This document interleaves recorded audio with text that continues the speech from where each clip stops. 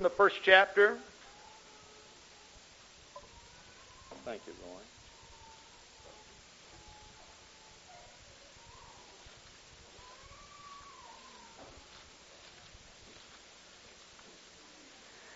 And we want to read verse 1. The revelation of Jesus Christ, which God gave unto him to shew unto his servants things which must shortly come to pass. And he sent and signified it by his angel unto his servant John. I want to just read one little phrase of this, the first phrase found in this first sentence, the revelation of Jesus Christ. The revelation of Jesus Christ. Now I'd like you to turn with me to 1 Timothy 3, verse 16. Notice the reading of this. And without controversy, great is the mystery of godliness. God was manifest in the flesh, justified in the Spirit, seen of angels, preached unto the Gentiles, believed on in the world, received up into glory. Now notice the first part of this. And without controversy, great is the mystery of godliness. And this is what I want to preach to you tonight on the subject, the mystery of godliness. Now what the Apostle Paul is telling the young preacher Timothy, he said there is a mystery involved in the works of the Lord. In this particular case, he's talking about the mystery of the Godhead. We know that because of the context of the Scripture. But he said it is without controversy or without argument. And this is the way he said it was. God was manifest in the flesh. All right? He was justified in the Spirit. He was seen of angels. He was preached unto the Gentiles. He was believed on in the world and received up into glory. Now you notice this particular mystery is revealed in this fashion. And of course, when we look at this, part of this we attribute to God Himself, and part of it to the Son of God, the Lord Jesus Christ. And what he's saying here, that they are inseparable. Now let's go to Isaiah 53. And this will be the basis of my message tonight. Isaiah 53. Who hath believed our report? And to whom is the arm of the Lord revealed? The revelation of the arm of the Lord is the subject found in verse 2 through the remaining scriptures of Isaiah 53, the revelation of His mighty arm. To whom is the arm of the Lord revealed? This particular scripture has two things that I want to preach about tonight. One is the arm of the Lord, and one is the revelation of God. So these two statements we want to talk about. First, let's talk about the word revealed. I personally believe that you and I live in a kingdom separate and distinct from any other kingdom. Basically, the Bible talks about two kingdoms, and that is the kingdom of darkness and the kingdom of light. And I would like to point out they are two distinct kingdoms. A kingdom simply means that it is an order that is ruled by a king. The Bible speaks of the kingdom of darkness. It also speaks of the kingdom of light. If you turn to Matthew, the 13th chapter, verse 11. Now Jesus is speaking in parables in Matthew 13. Jesus gives seven parables. And in these parables, He speaks of certain happenings that are relative to particular events that could transpire in any person's life. Now, if you notice in His explanation of these parables, He gives parables, and when Jesus gives parables, He gives them for a reason. The lowest, most simple form of explanation that Christ could possibly use to explain His kingdom cannot be understood by unbelievers. He uses the simplest form possible. But notice, it cannot be understood by unbelievers. And this is what we want to speak to you about tonight, about the revelation of His kingdom. In chapter 13, verse 11, well, let's read verse 9. Who hath ears to hear, let him hear. Notice this. And the disciples came and said unto Him, Why speakest thou unto them in parables? He answered and said unto them, Because it is given unto you to know the mysteries of the kingdom of heaven, but to them it is not given.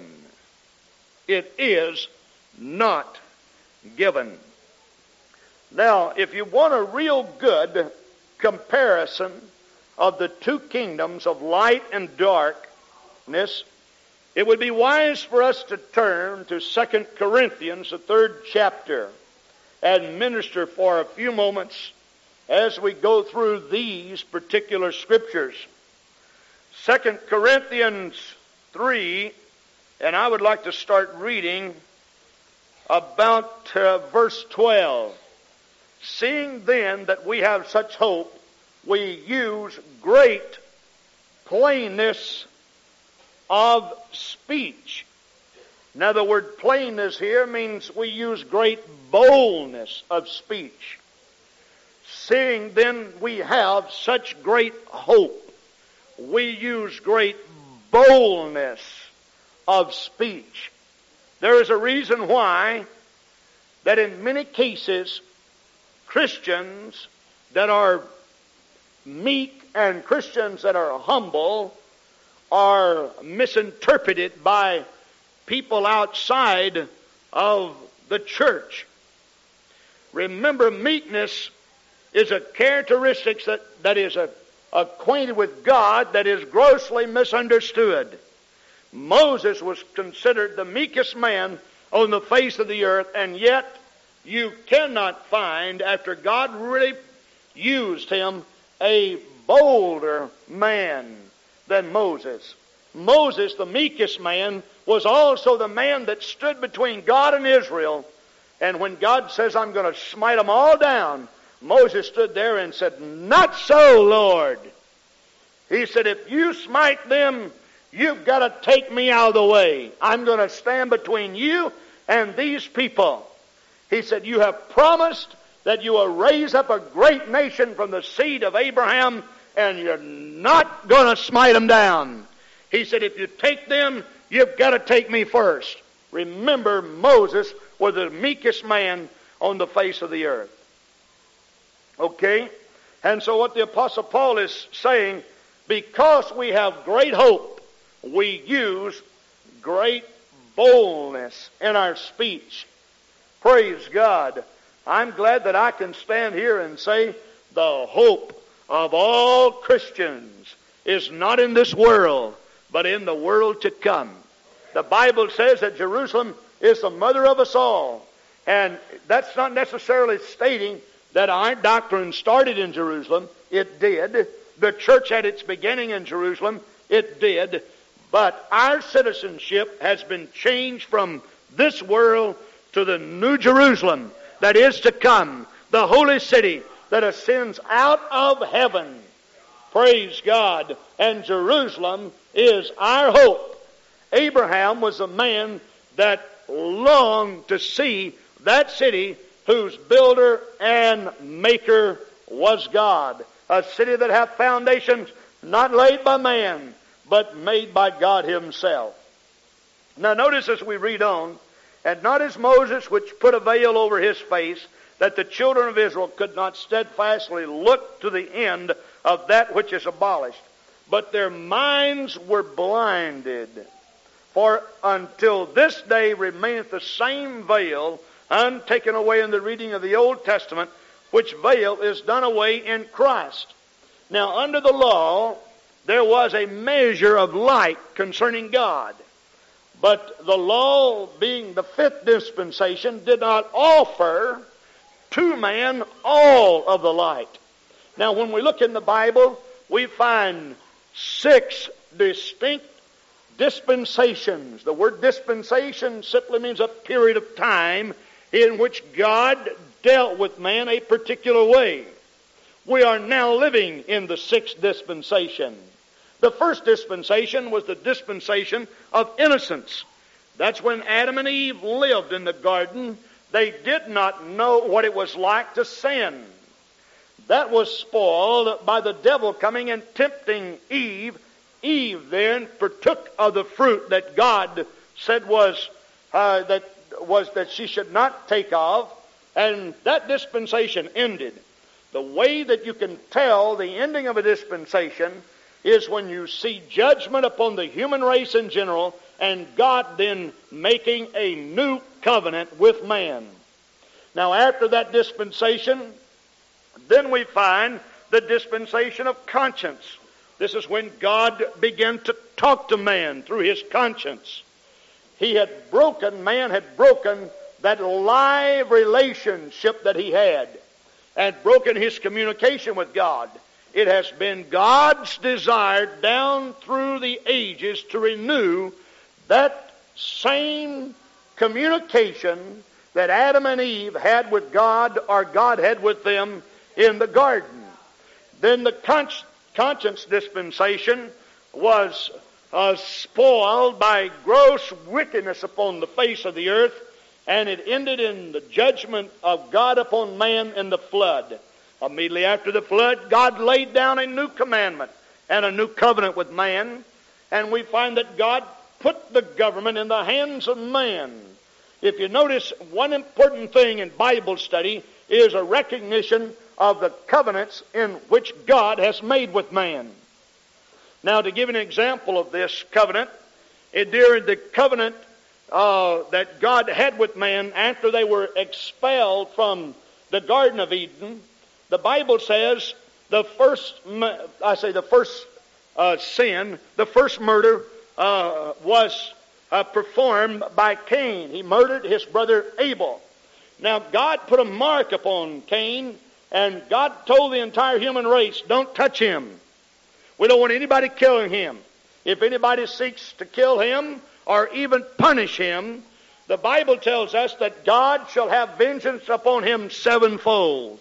In other words, if you touch Cain, whatever you do, I will put my curse upon you sevenfold to that which Cain received from the Lord. Now, if you notice, after the flood, God laid down another law with man and another covenant, put the government in the hands of man, and then God said, whosoever sheddeth man's blood, by man shall his blood be shed. That simply means that God enacted capital punishment. If you go out and kill somebody, I put the government in the hands of man, and they shall come and seek you out and find you and bring you and try you. And if you're proven guilty, if you have really killed somebody, I'm going to allow man to shed your blood because you shed man's blood. So you see how the dispensations vary in the Bible, and God's covenant changes from time to time.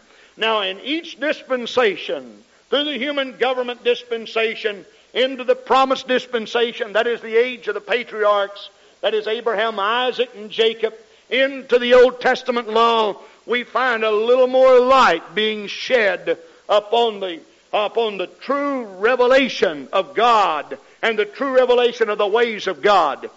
The dispensation that shed much light upon the ways of God was the law, but yet the law still lingered in the shadows of darkness, and man really did not understand or see God as God really was. After the dispensation of the law that ended with the crucifixion of the Lord Jesus Christ, we see the church dispensation coming into existence. And this is when we receive light through the Lord Jesus Christ. In Him was life, and the life was the light of man. And the church dispensation will end until God takes the church out of the world. Now, notice what the Apostle Paul is saying, that you were in or under the law, and while you were under the law, he said that you automatically blinded your eyes. In other words, you just looked at God from a very distorted view. You didn't seek for any more light. And now Jesus Christ has come along, and you still do not seek for any more light. But even unto this day, verse 15, when Moses is read, the veil is upon their heart. Nevertheless, when it shall turn unto the Lord, the veil shall be taken away. In other words, when you turn to God, when you turn unto the Lord, that veil that keeps you in the shadows or in the peripheries of darkness, that veil will be taken away. Verse 17, now the Lord is that Spirit, and where the Spirit of the Lord is, there is liberty. And so the Bible is telling us God is a Spirit, and they that worship Him, according to John 4:24, must worship Him in spirit and in truth. Ye shall know the truth shall set you free. Now notice verse 18, but we all with open face beholding, as in a glass the glory of the Lord, are changed into the same image from glory to glory, even as by the Spirit of the Lord. We are transformed or changed into the same image of the Son of Man by the Spirit, by an operation of the Spirit. Chapter 4 is a continuation of the very same subject. Therefore, seeing we have this ministry, as we have received mercy, we faint not. Now, he's talking about coming into a kingdom of light. But have renounced the hidden things of dishonesty, not walking in craftiness, nor handling the word of God deceitfully, but by manifestation of the truth, commending ourselves to every man's conscience in the sight of God. But if our gospel be hid, notice this, if our gospel be hid, it is hid to them that are lost, in whom the God of this world, now notice, he begins to talk about this kingdom of the devil. He talks about the kingdom of His dear Son, that is the Lord Jesus Christ. And then he talks about the kingdom of darkness, in whom the God of this world hath blinded the minds of them which believe not, lest the light of the glorious gospel of Christ, who is the image of God, should shine unto them. So you see the contrasting kingdoms here. The kingdom of darkness and the kingdom of light explained in the Bible. Now the Bible tells us that light hath no fellowship with darkness. That simply means that when you come to God and when you begin to walk with God, that your understanding is opened up. Have you ever met a person and you tried to communicate with them and somehow you just couldn't rendezvous? You couldn't get with it. They were on a different plane from you. You really didn't understand if maybe they were above you intellectually, below you, or somewhere out beside you. But for some reason you just didn't make a connection. And you see, the two kingdoms that are in the world just cannot get together. They can't make a connection. They're on entirely different planes. They think in a different fashion. They work in a different fashion. Their motives are different. Their entire concepts are different. Their reasoning is different. Responsibilities are different. Viewpoints, everything is different. And this is why the Bible says that light hath no fellowship with darkness. So the people of the two kingdoms of the world do not have fellowship. Now when I say fellowship, I'm talking the breaking down of activities to find a common ground. There is no common ground. Now when Jesus was here, He went to the household of sinners. He ate with them. He communicated to some degree with people of the kingdom of darkness. He did it for a reason, because His total mission here was to establish a new kingdom. When He first began to preach, and when John even announced the coming of the Lord Jesus Christ, what did He say? The kingdom of God is at hand. And what He's saying about the kingdom of God is at hand, He said, now Christ has come to establish a new kingdom. A kingdom unlike all the kingdoms that man has ever known. A kingdom unlike all of the kingdoms that have ever known. He's come to establish an everlasting kingdom. One that will stand. You see, there never has been a kingdom that has existed for a long period of time. The Romans were in existence for over 400 long years. But now they remained, they do not remain. They're not there anymore. We go back past the Romans to the great Grecian Empire, when we see Alexander the Great as he went out and conquered all the known world. But now the Grecian Empire has fallen. We go back to the Babylonians, and when we see that great kingdom that Nebuchadnezzar and Belshazzar, his grandson, and the other kings thought that it will stand forever. We've got our walls that are built so high and so strong and so mighty. But now the Babylonians are not in existence. They have all fallen. We go to the ancient world and look at the ruins of great cities like Jericho that was built 4 times, and yet it does not exist today in the fashion in which it existed. Kingdoms shall pass and kings themselves shall die, but the Bible declares that there shall come one to the throne of David that shall establish an everlasting kingdom, whose goings forth has been from old, from everlasting. And the Bible tells us He shall sit upon the throne of David with a scepter in His hand to reign and to rule forever and ever and ever. And when the Bible speaks of the kingdom of God is at hand, what John the Baptist was saying, he's saying now has come the time, when the fullness of time has come, when the world can no longer exist without a Redeemer, when the world can no longer stand without a Savior, when man is making his mad dash into a hell. The kingdom of God reaches out to seek and to save those that would want to enter into a new way of life.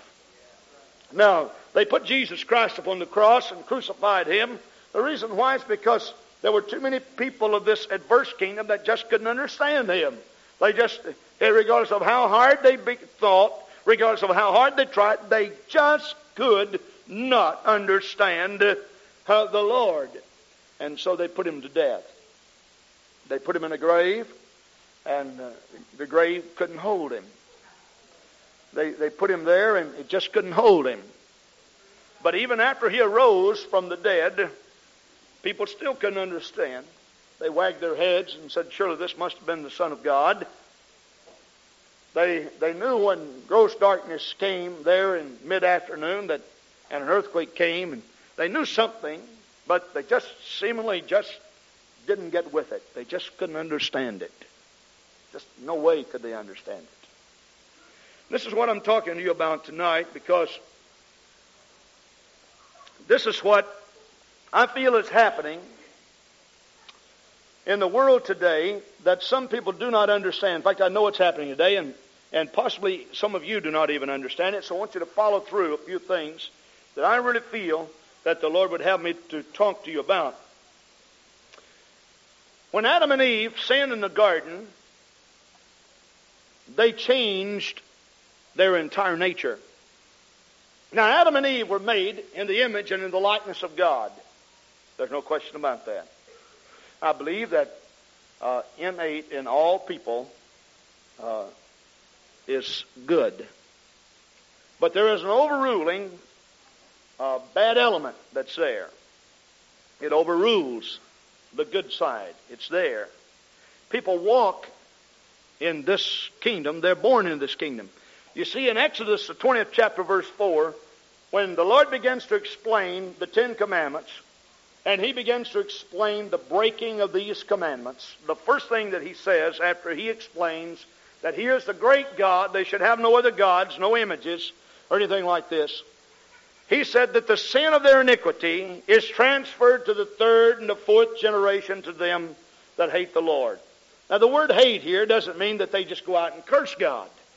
Please keep that in mind. It's like when the Lord said, Jacob have I loved and Esau have I hated. Well, the word hate here does not mean hate like we know hate.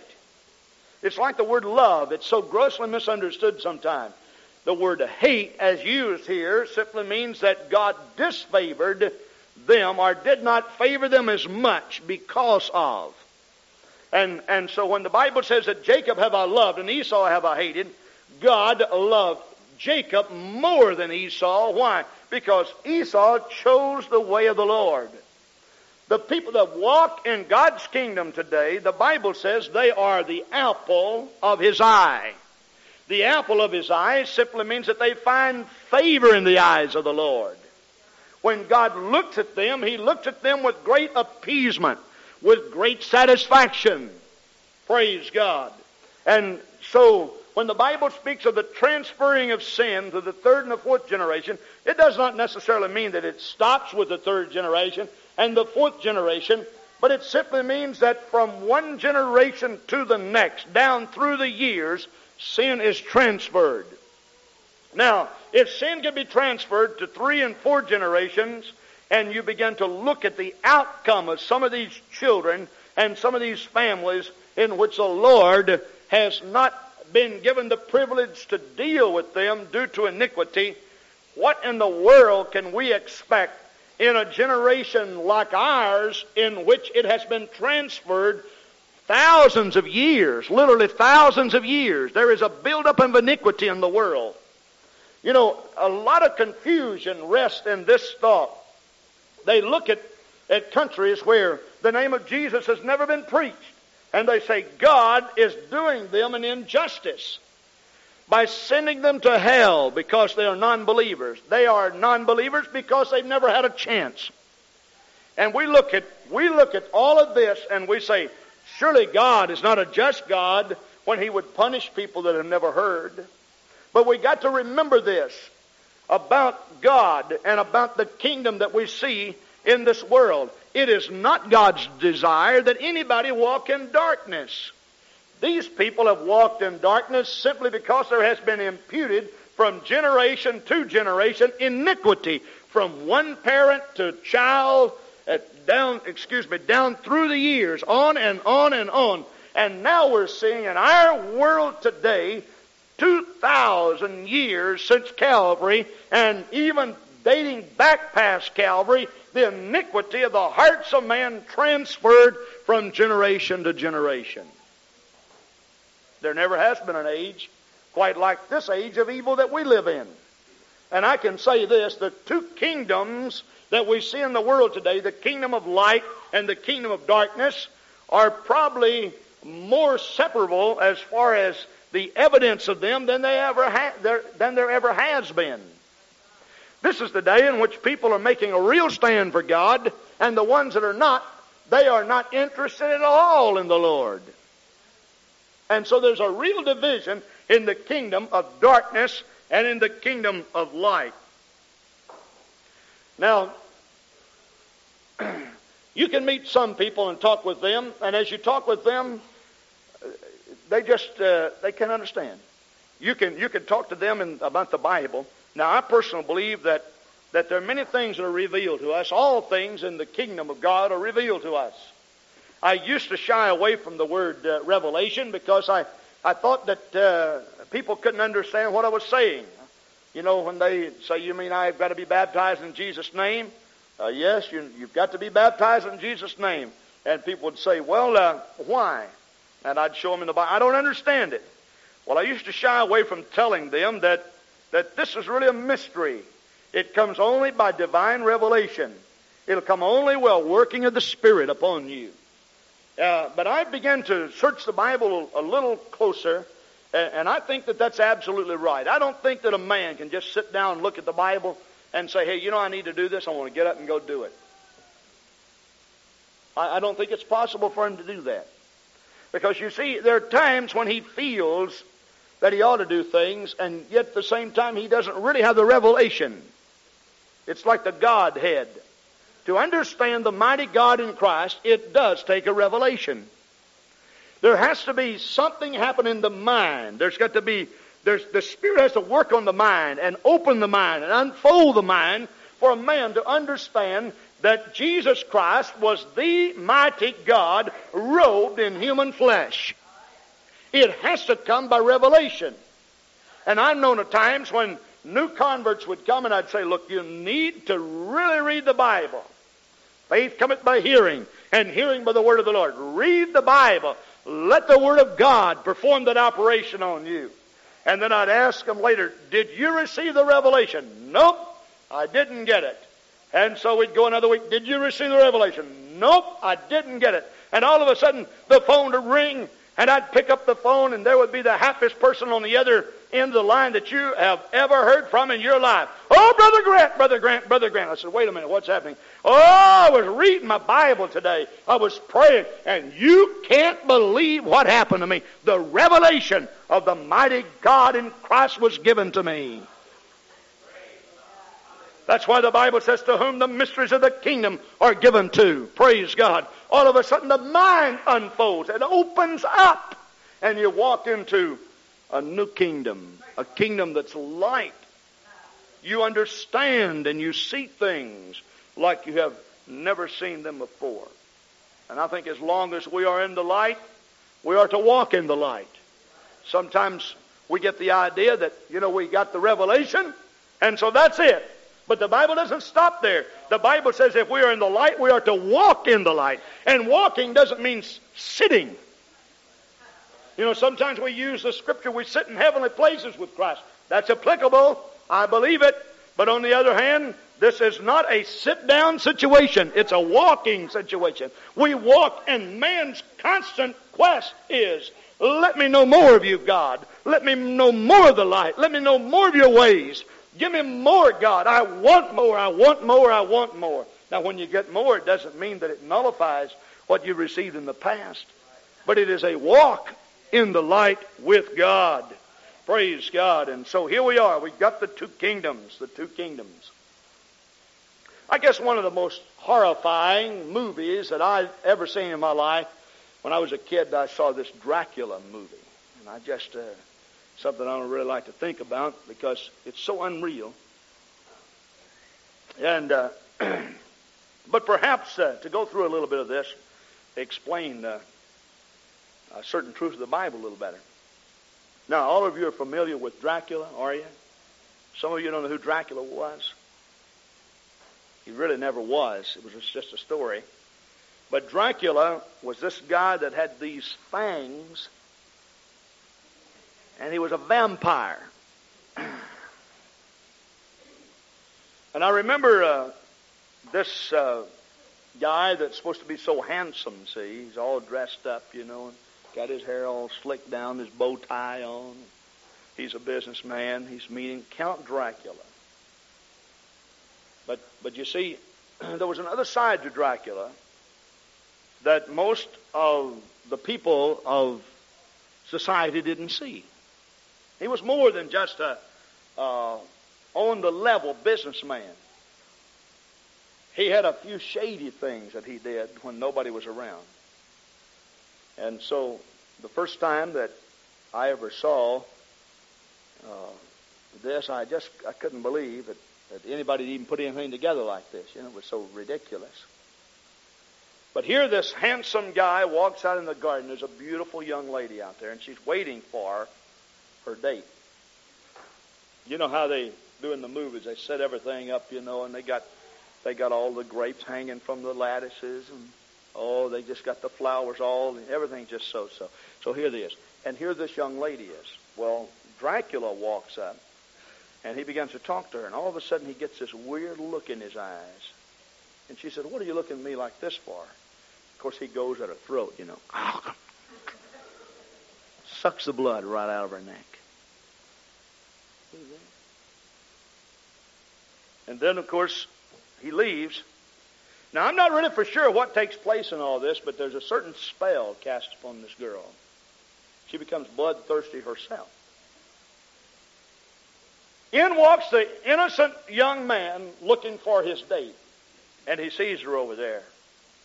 And so his heart, is beating fast. And he's ready to take her out to one of the finer restaurants of town. So down the trail he goes, across the cobblestone steps, and down to where she was sitting there underneath the grapes. And so he walks up to her and grabs her and hugs her, and she doesn't respond. She's cold. Ugh. He pushes her back and looks at her, and "Judy, what's wrong?" "Nothing. Nothing is wrong." "You're changed. What's happened to you?" "Nothing." And he said, "What's going on here?" "Nothing." And so he just can't communicate with her. Something wrong there. They're just kind of on a different level.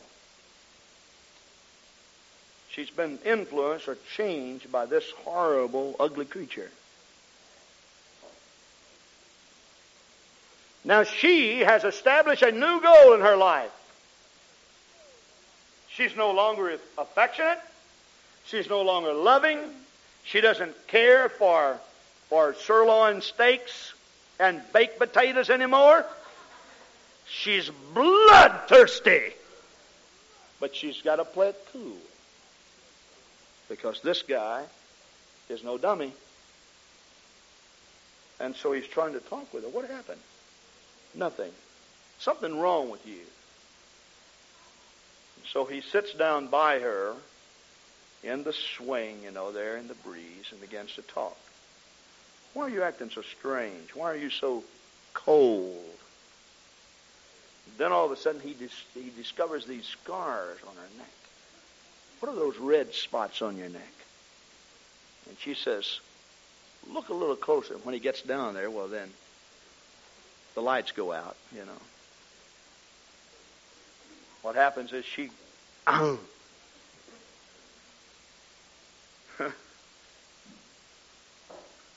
It's kind of, the reason why this is so strange is because it's just kind of, it's so mysterious.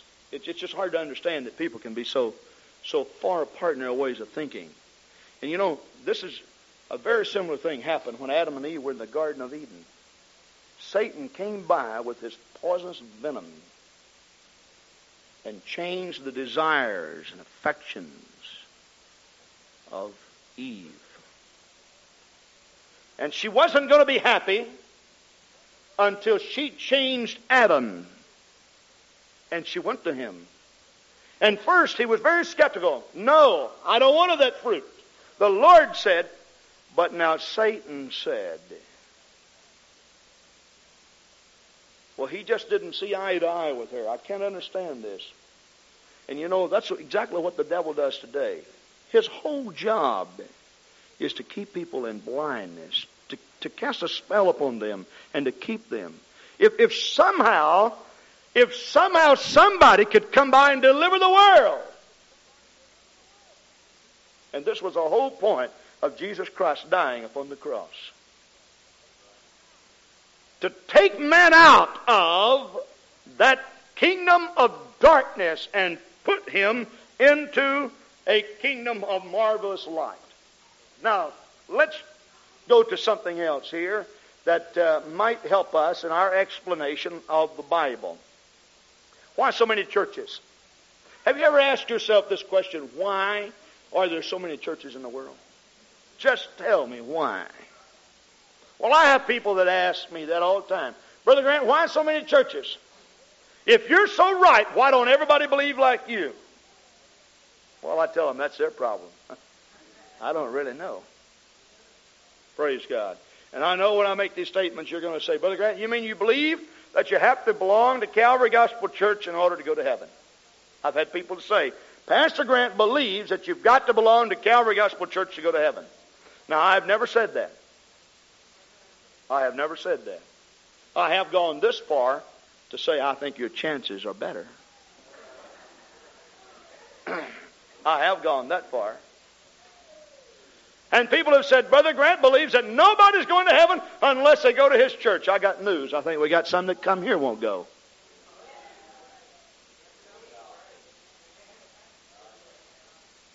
You understand what I'm trying to say?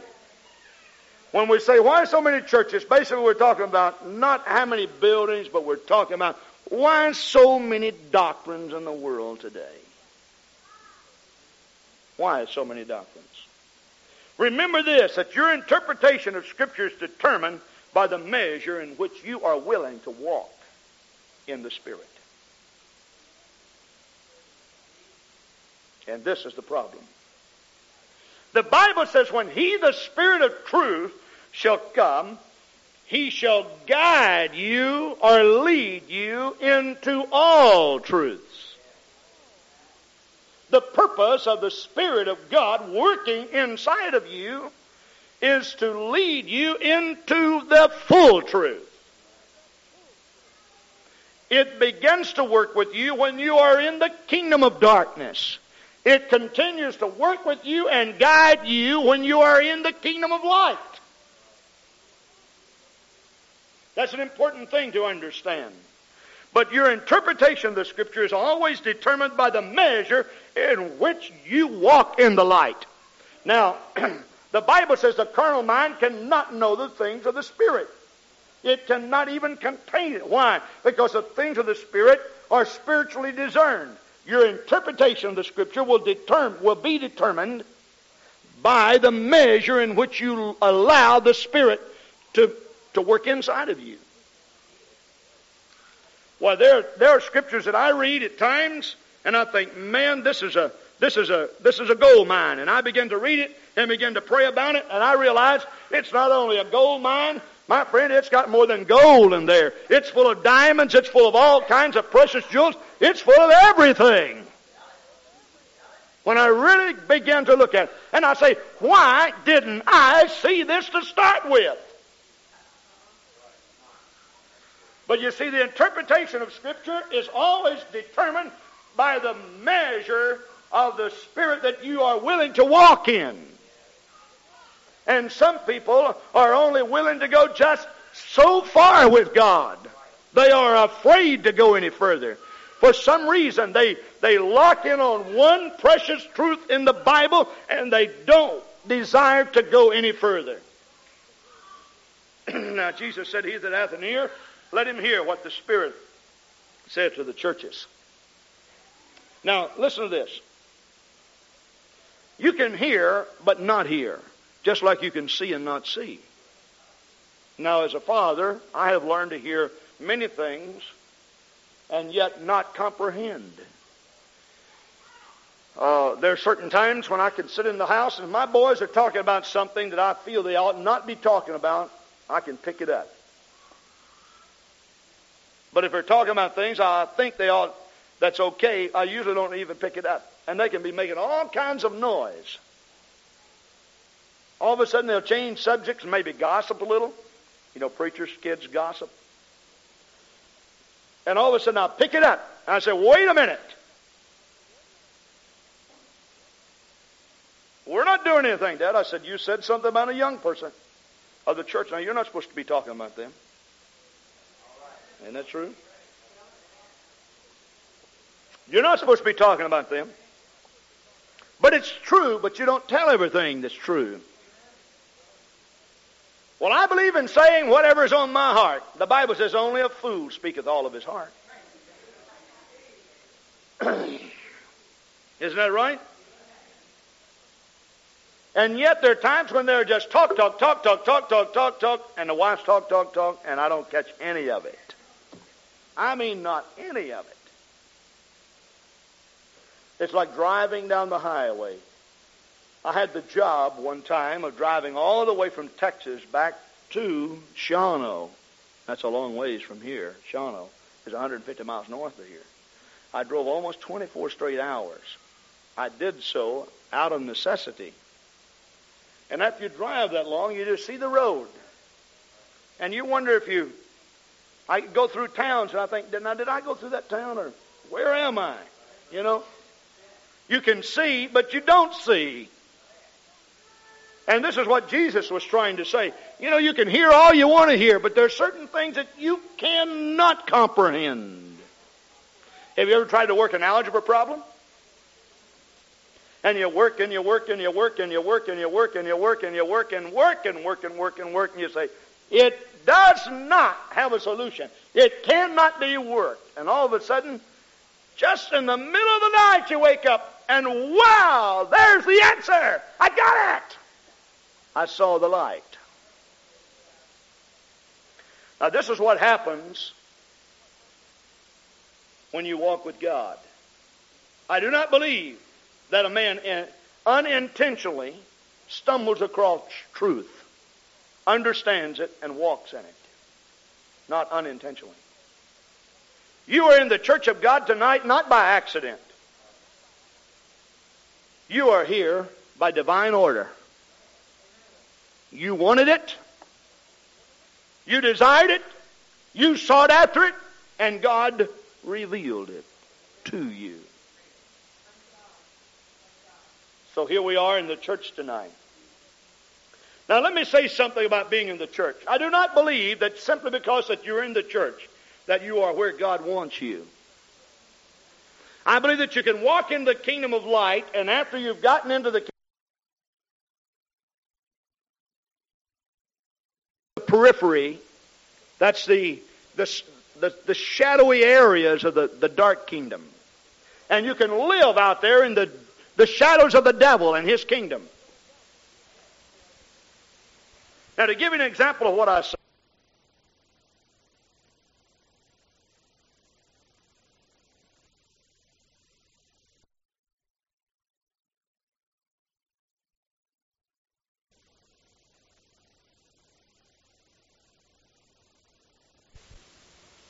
you see, your burden to see people saved is also determined by your revelation.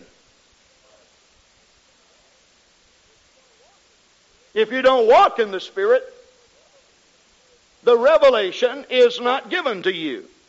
If I were to ask you this, how many people believe in hell? All the hands would go up. I mean, you really believe in hell? Then they go up. I mean, you really, really believe in hell? And you begin to think about it, and yes, I put my hand up. We all believe in a hell. And when I say we all believe in a hell, I'm talking about a hell that burns white with hot flowing lava of brimstone. A place where the soul of man shall die eternally. In John 8:24, Jesus said, except you believe that I am He, ye shall die in your sins.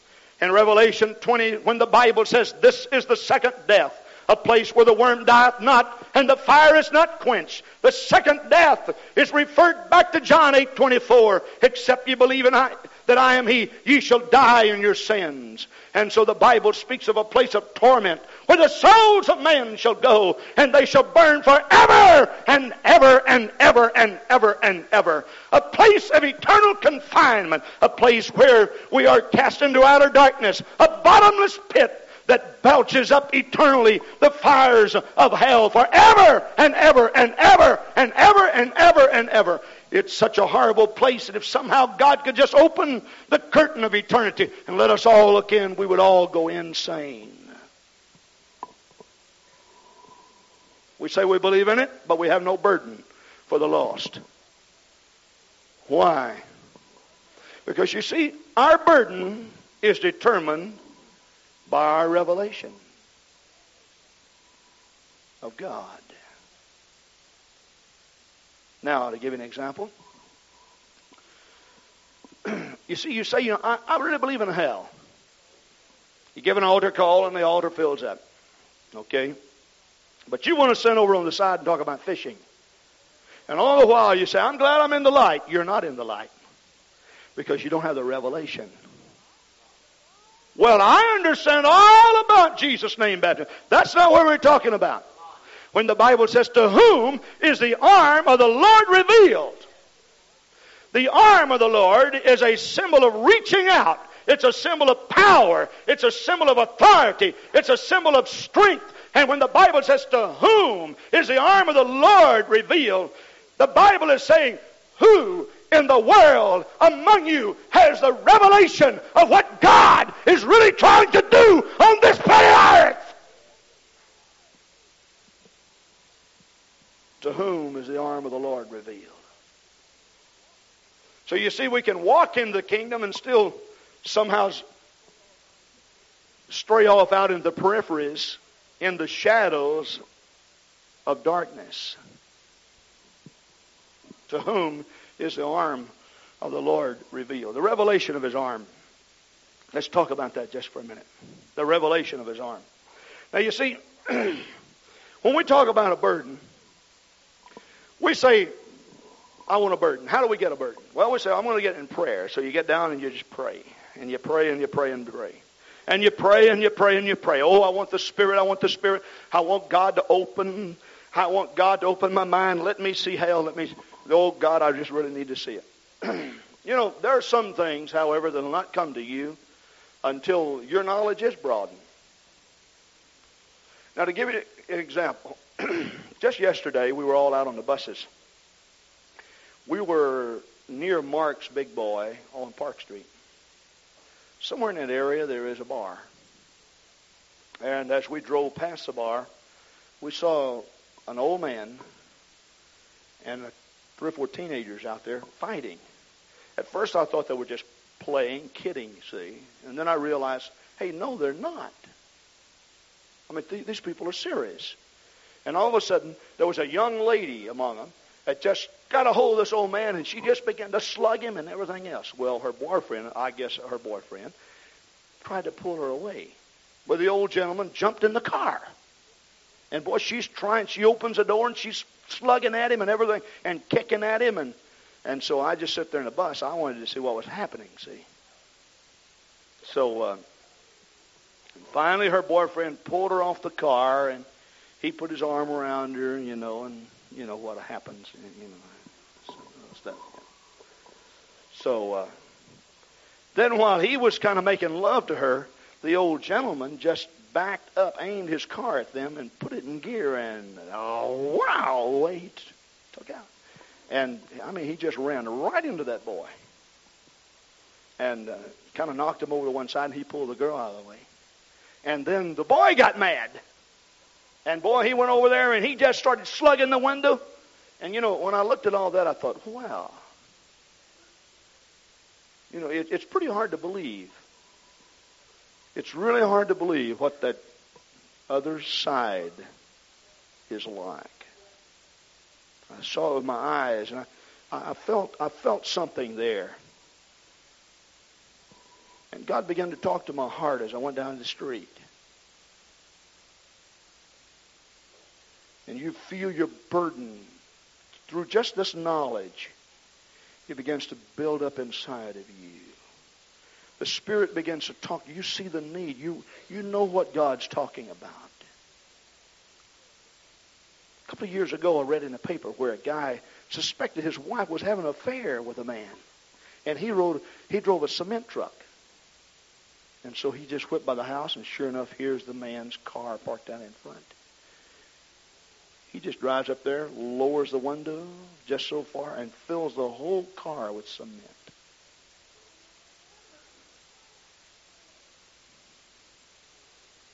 You know, you take a look at this other kingdom. But you really take a look at it. And you really ask God, Lord, I need a new revelation of your arm. Let me know, God, what this world is like. Not that I'm interested in going out there and doing what they're doing. But I'll never have a burden until I see the need.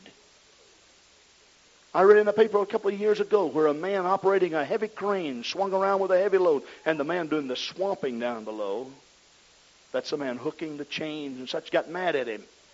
He just reached up and swore at him like that. The man swung the load over his head and dropped it. Killed him.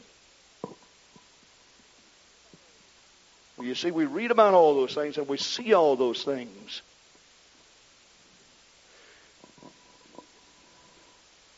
And this is why when we see people come into our church and make their way down to God at an altar, and we see unconcerned people sitting on the back, sitting on the sides, talking and going around, doing nothing, I want to say, oh, children, you need a revelation of His mighty arm. To whom is the arm of the Lord revealed?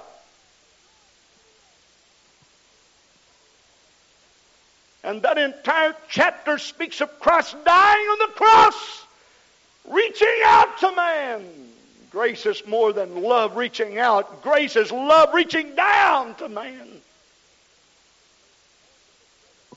There's more to this revelation than just saying, I know the Godhead, and I know Jesus' name baptism, and I know when the rapture is going to take place. There's more to it than that. Why so many churches? You see, the measure of your interpretation of the Scripture is always determined by your willingness to walk in the Spirit. And we better understand that. We see so many churches out there not teaching the truth. It's better understood when we take a look at our own lives as we claim to walk in the Spirit. When God is trying to do just as much right in here as He is for them out there, and sometimes He cannot do it. Amen. Oh, hallelujah. Praise God. The revelation of His arm. This is symbolical. His arm, His power, His authority, His ability to perform, His ability to work. The Bible says His promises are yea and amen. And this is something I've been excited about. Brother George and I listened to a tape the other day, and I got all excited about the rapture. And man, I'll tell you, I couldn't rest. I prayed, I sought God. I couldn't rest. You know how it is. Now let me tell you what the Bible says. You know the Bible says faith cometh by hearing, and hearing by the Word of God. But the Bible says the Word of the Lord is quick and powerful and sharper than a two-edged sword. Now, can somebody tell me what the Word of the Lord will do? It'll cut. Okay? Now, a two-edged sword simply means it will cut in both directions. Okay? All right. When it swings to the right, it cuts. Comes back to the left, it cuts. Okay. That's the way it is. Now, in Hebrews 4 verse 12, and somebody just turn, a bunch of you turn there, help me see. Now the word of the Lord is quick and powerful and sharper than a two-edged sword. Now, where does it cut to? All right, the Bible says dividing the soul and the spirit. Now let me ask you this, can you explain the soul of man? The soul of man is the seat of emotions. Jesus said, now is my soul exceedingly troubled. See? The soul of man is the seat of his emotions.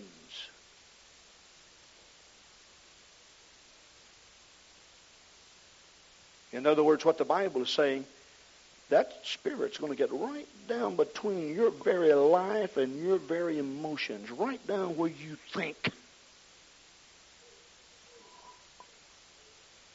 And it can divide the spirit from the soul.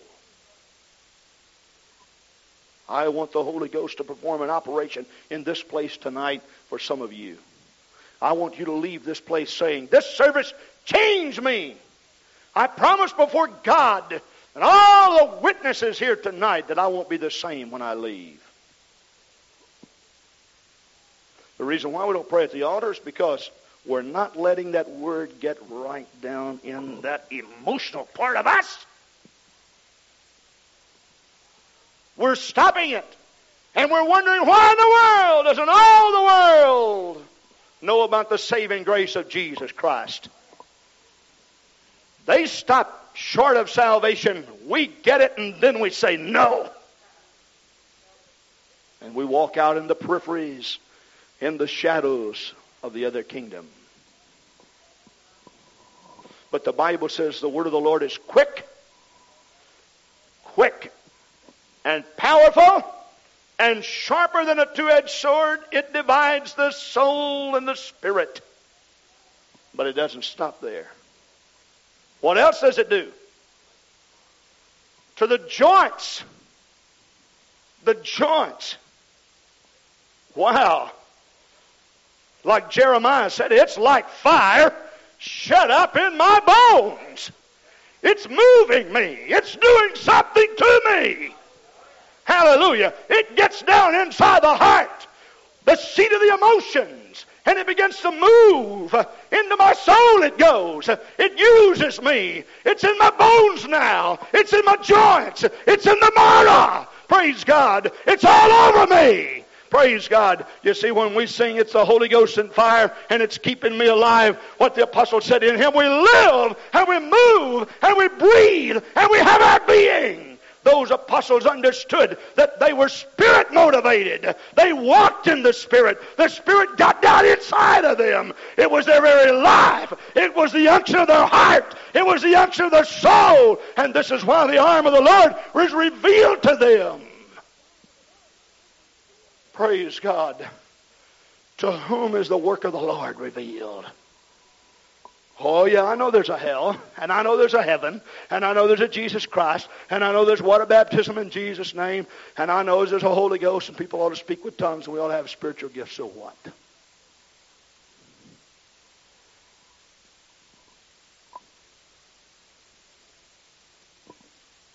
Now, if you don't believe that the revelation can be taken away from the church, read in Revelation 3 concerning the Laodiceans. The revelation was taken away from them. This is why the Spirit said, go and anoint their eyes with eye salve, that the scales may fall from their eyes, that they may see again. The revelation was taken away from the church of Laodicea. And brothers and sisters, if I know anything about the Bible, I know we are living in the Laodicean church age, in which the revelation was taken away from the mighty people that held in their hands the revelation of His name. Oh, hallelujah. And that's why we as apostolics need to march back and say, God, give me a revelation of your arm, your mighty power, your mighty authority, your outreach, your work in the earth. Give it back to me, God. When the preacher talks about soul winning, let it be more than words that fall upon my deaf ears. When he talks about hell, let it be more, oh God, than words of poetry that bounce off the walls. When we pray, let it be more than words vain spokenly. But oh God, let it reach out, let it reach the heavens.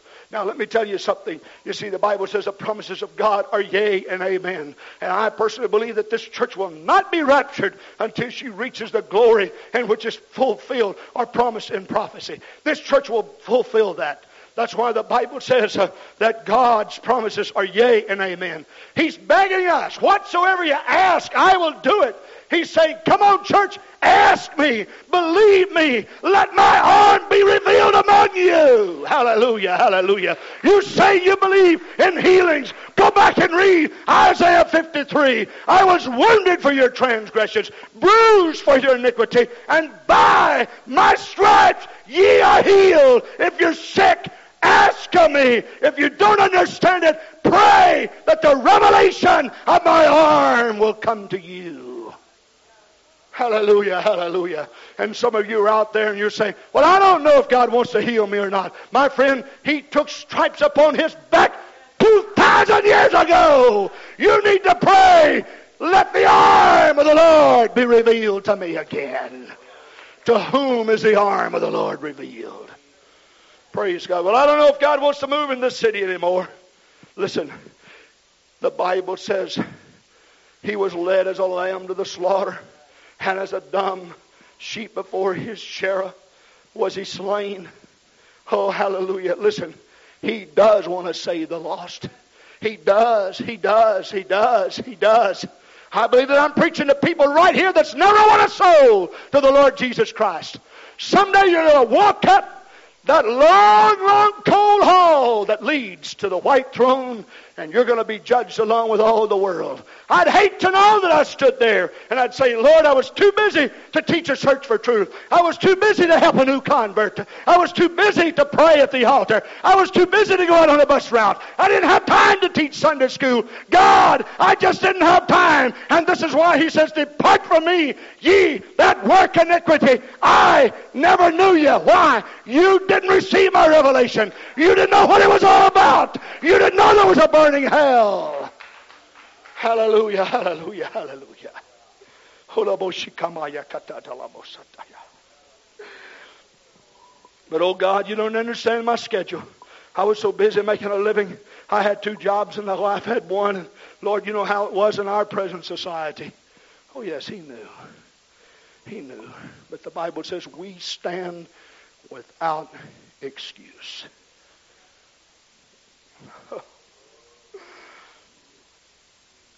His promises are yea and amen. You see, the church dispensation will not close until his covenant with his church has been fulfilled. He always fulfilled his covenant. This is why he's going to go back and visit the household of Israel during the tribulation period. Why? Because he made a covenant with them, and he's going to fulfill that before eternity. He tells Israel, I made a covenant with you. You rejected my name. I went out and sought the Gentiles. I made a covenant with them. And his covenant with us will be fulfilled. That's one thing God has always been interested in. That's his covenant that he makes with his people. He made that covenant with Abraham. And he said, Abraham, all the world shall be blessed from the seed that comes forth from your loins. He said, your seed shall be as the sand of the sea, and as the stars of the heaven. They shall be. And he said, my covenant shall be an everlasting covenant, and all the nations shall bow down before you and call you blessed. I will let you eat of the fat of the lamb and the dew of the crops. Everything shall be yours. And the Bible declares that covenant that God made with Abraham has never been fulfilled. And God says, I'm going to go back in the tribulation period, and I'm going to fulfill my promises to my household. Now, if that be true, even so in our dispensation, the dispensation of the church, every promise he made with us, he says, I'm going to fulfill it. Praise God. I'm going to fulfill it. Ask of me. There is a cry coming from the very portals of heaven from God himself tonight. He's crying out to the church, come on, church, rise up and ask of me. Come on, church, rise up. Believe in me. That's why the prophets of old says concerning God, command me ye, saith the Lord. In other words, my promises are so sure that when they're not prevalent in your life, stand up and command me. Give them to me, God. I command you. You made a covenant with me. Give it to me. Hallelujah, hallelujah, hallelujah. To whom is the arm of the Lord revealed? Praise God, praise God. Lord, give it to us. We command you, Lord, give it to us. God, let your Holy Spirit get down deep inside of our minds, in our hearts, down deep inside of our joints, in our bones and in our marrow. Let us believe it. Let us believe it. Let us believe it. Give us a revelation, oh God. Give us a revelation of your word. Give us a revelation of your will. Let us believe it with all of our heart. Let us have healings. Let us have miracles. Let us have a revival that'll turn the city of Madison upside down. Hallelujah. Woo! Glory! Let's lift our hands together and worship the Lord.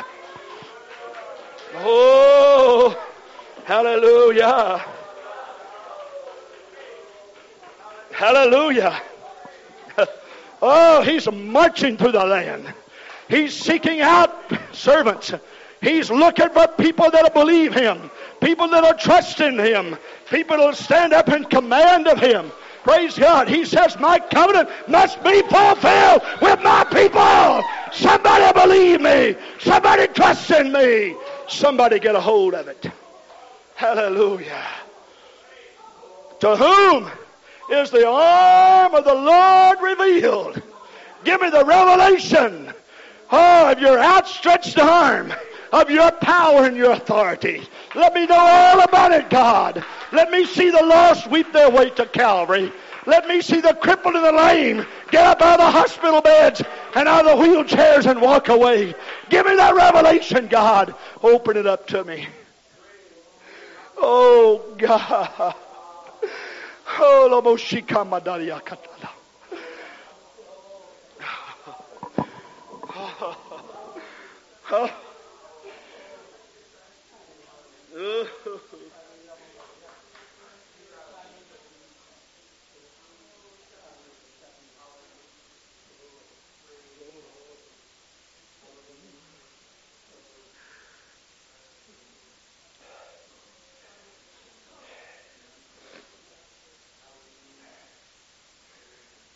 Have you let it get down deep inside of your soul, your spirit? Have you let it get deep down inside of your bones tonight? Hallelujah. Faith cometh by hearing, and hearing by the word of the Lord. But that word sure goes deep. Give it to me, God. Give it to me. Give it to me. Oh, God. Let's all pray together right now that God would give us a new revelation. A new revelation. I'm talking about let us see the lost. Let us see His promises by faith fulfilled.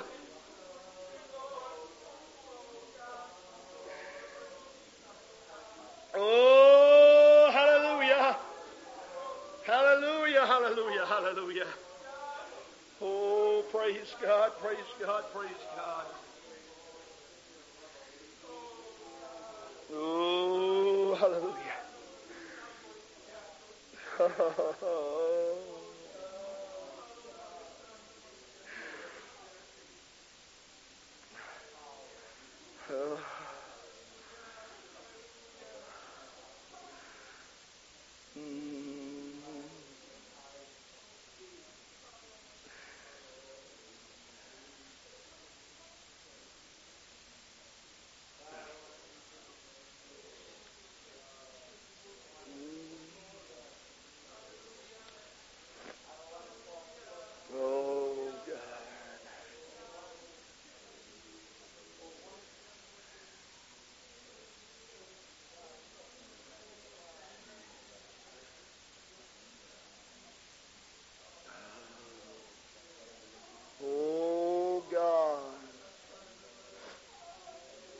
Yandariki Amosadia Katala Mahasataya.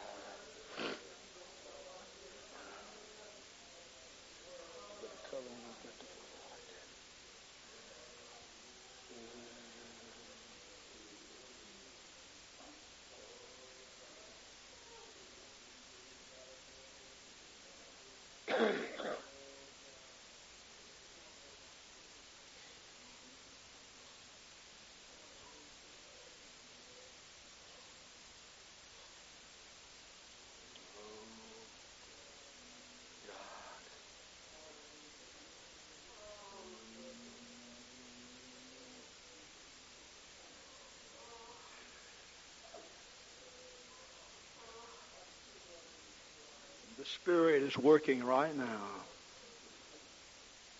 Would you just open your mind? And would you ask God to work inside of your heart right now? He wants to perform miracles. He wants to fulfill His covenant. It will be fulfilled. Somebody somewhere will listen to His beckoning call. Somebody somewhere before the close of this dispensation will preach it to all people everywhere. Somebody somewhere will teach them search for truth. Somebody somewhere will pray around the altar with them. Somebody somewhere. Why not here? Give us a revelation, God. Give us the revelation of your mighty arm. To whom is the arm of the Lord revealed? Oh, God.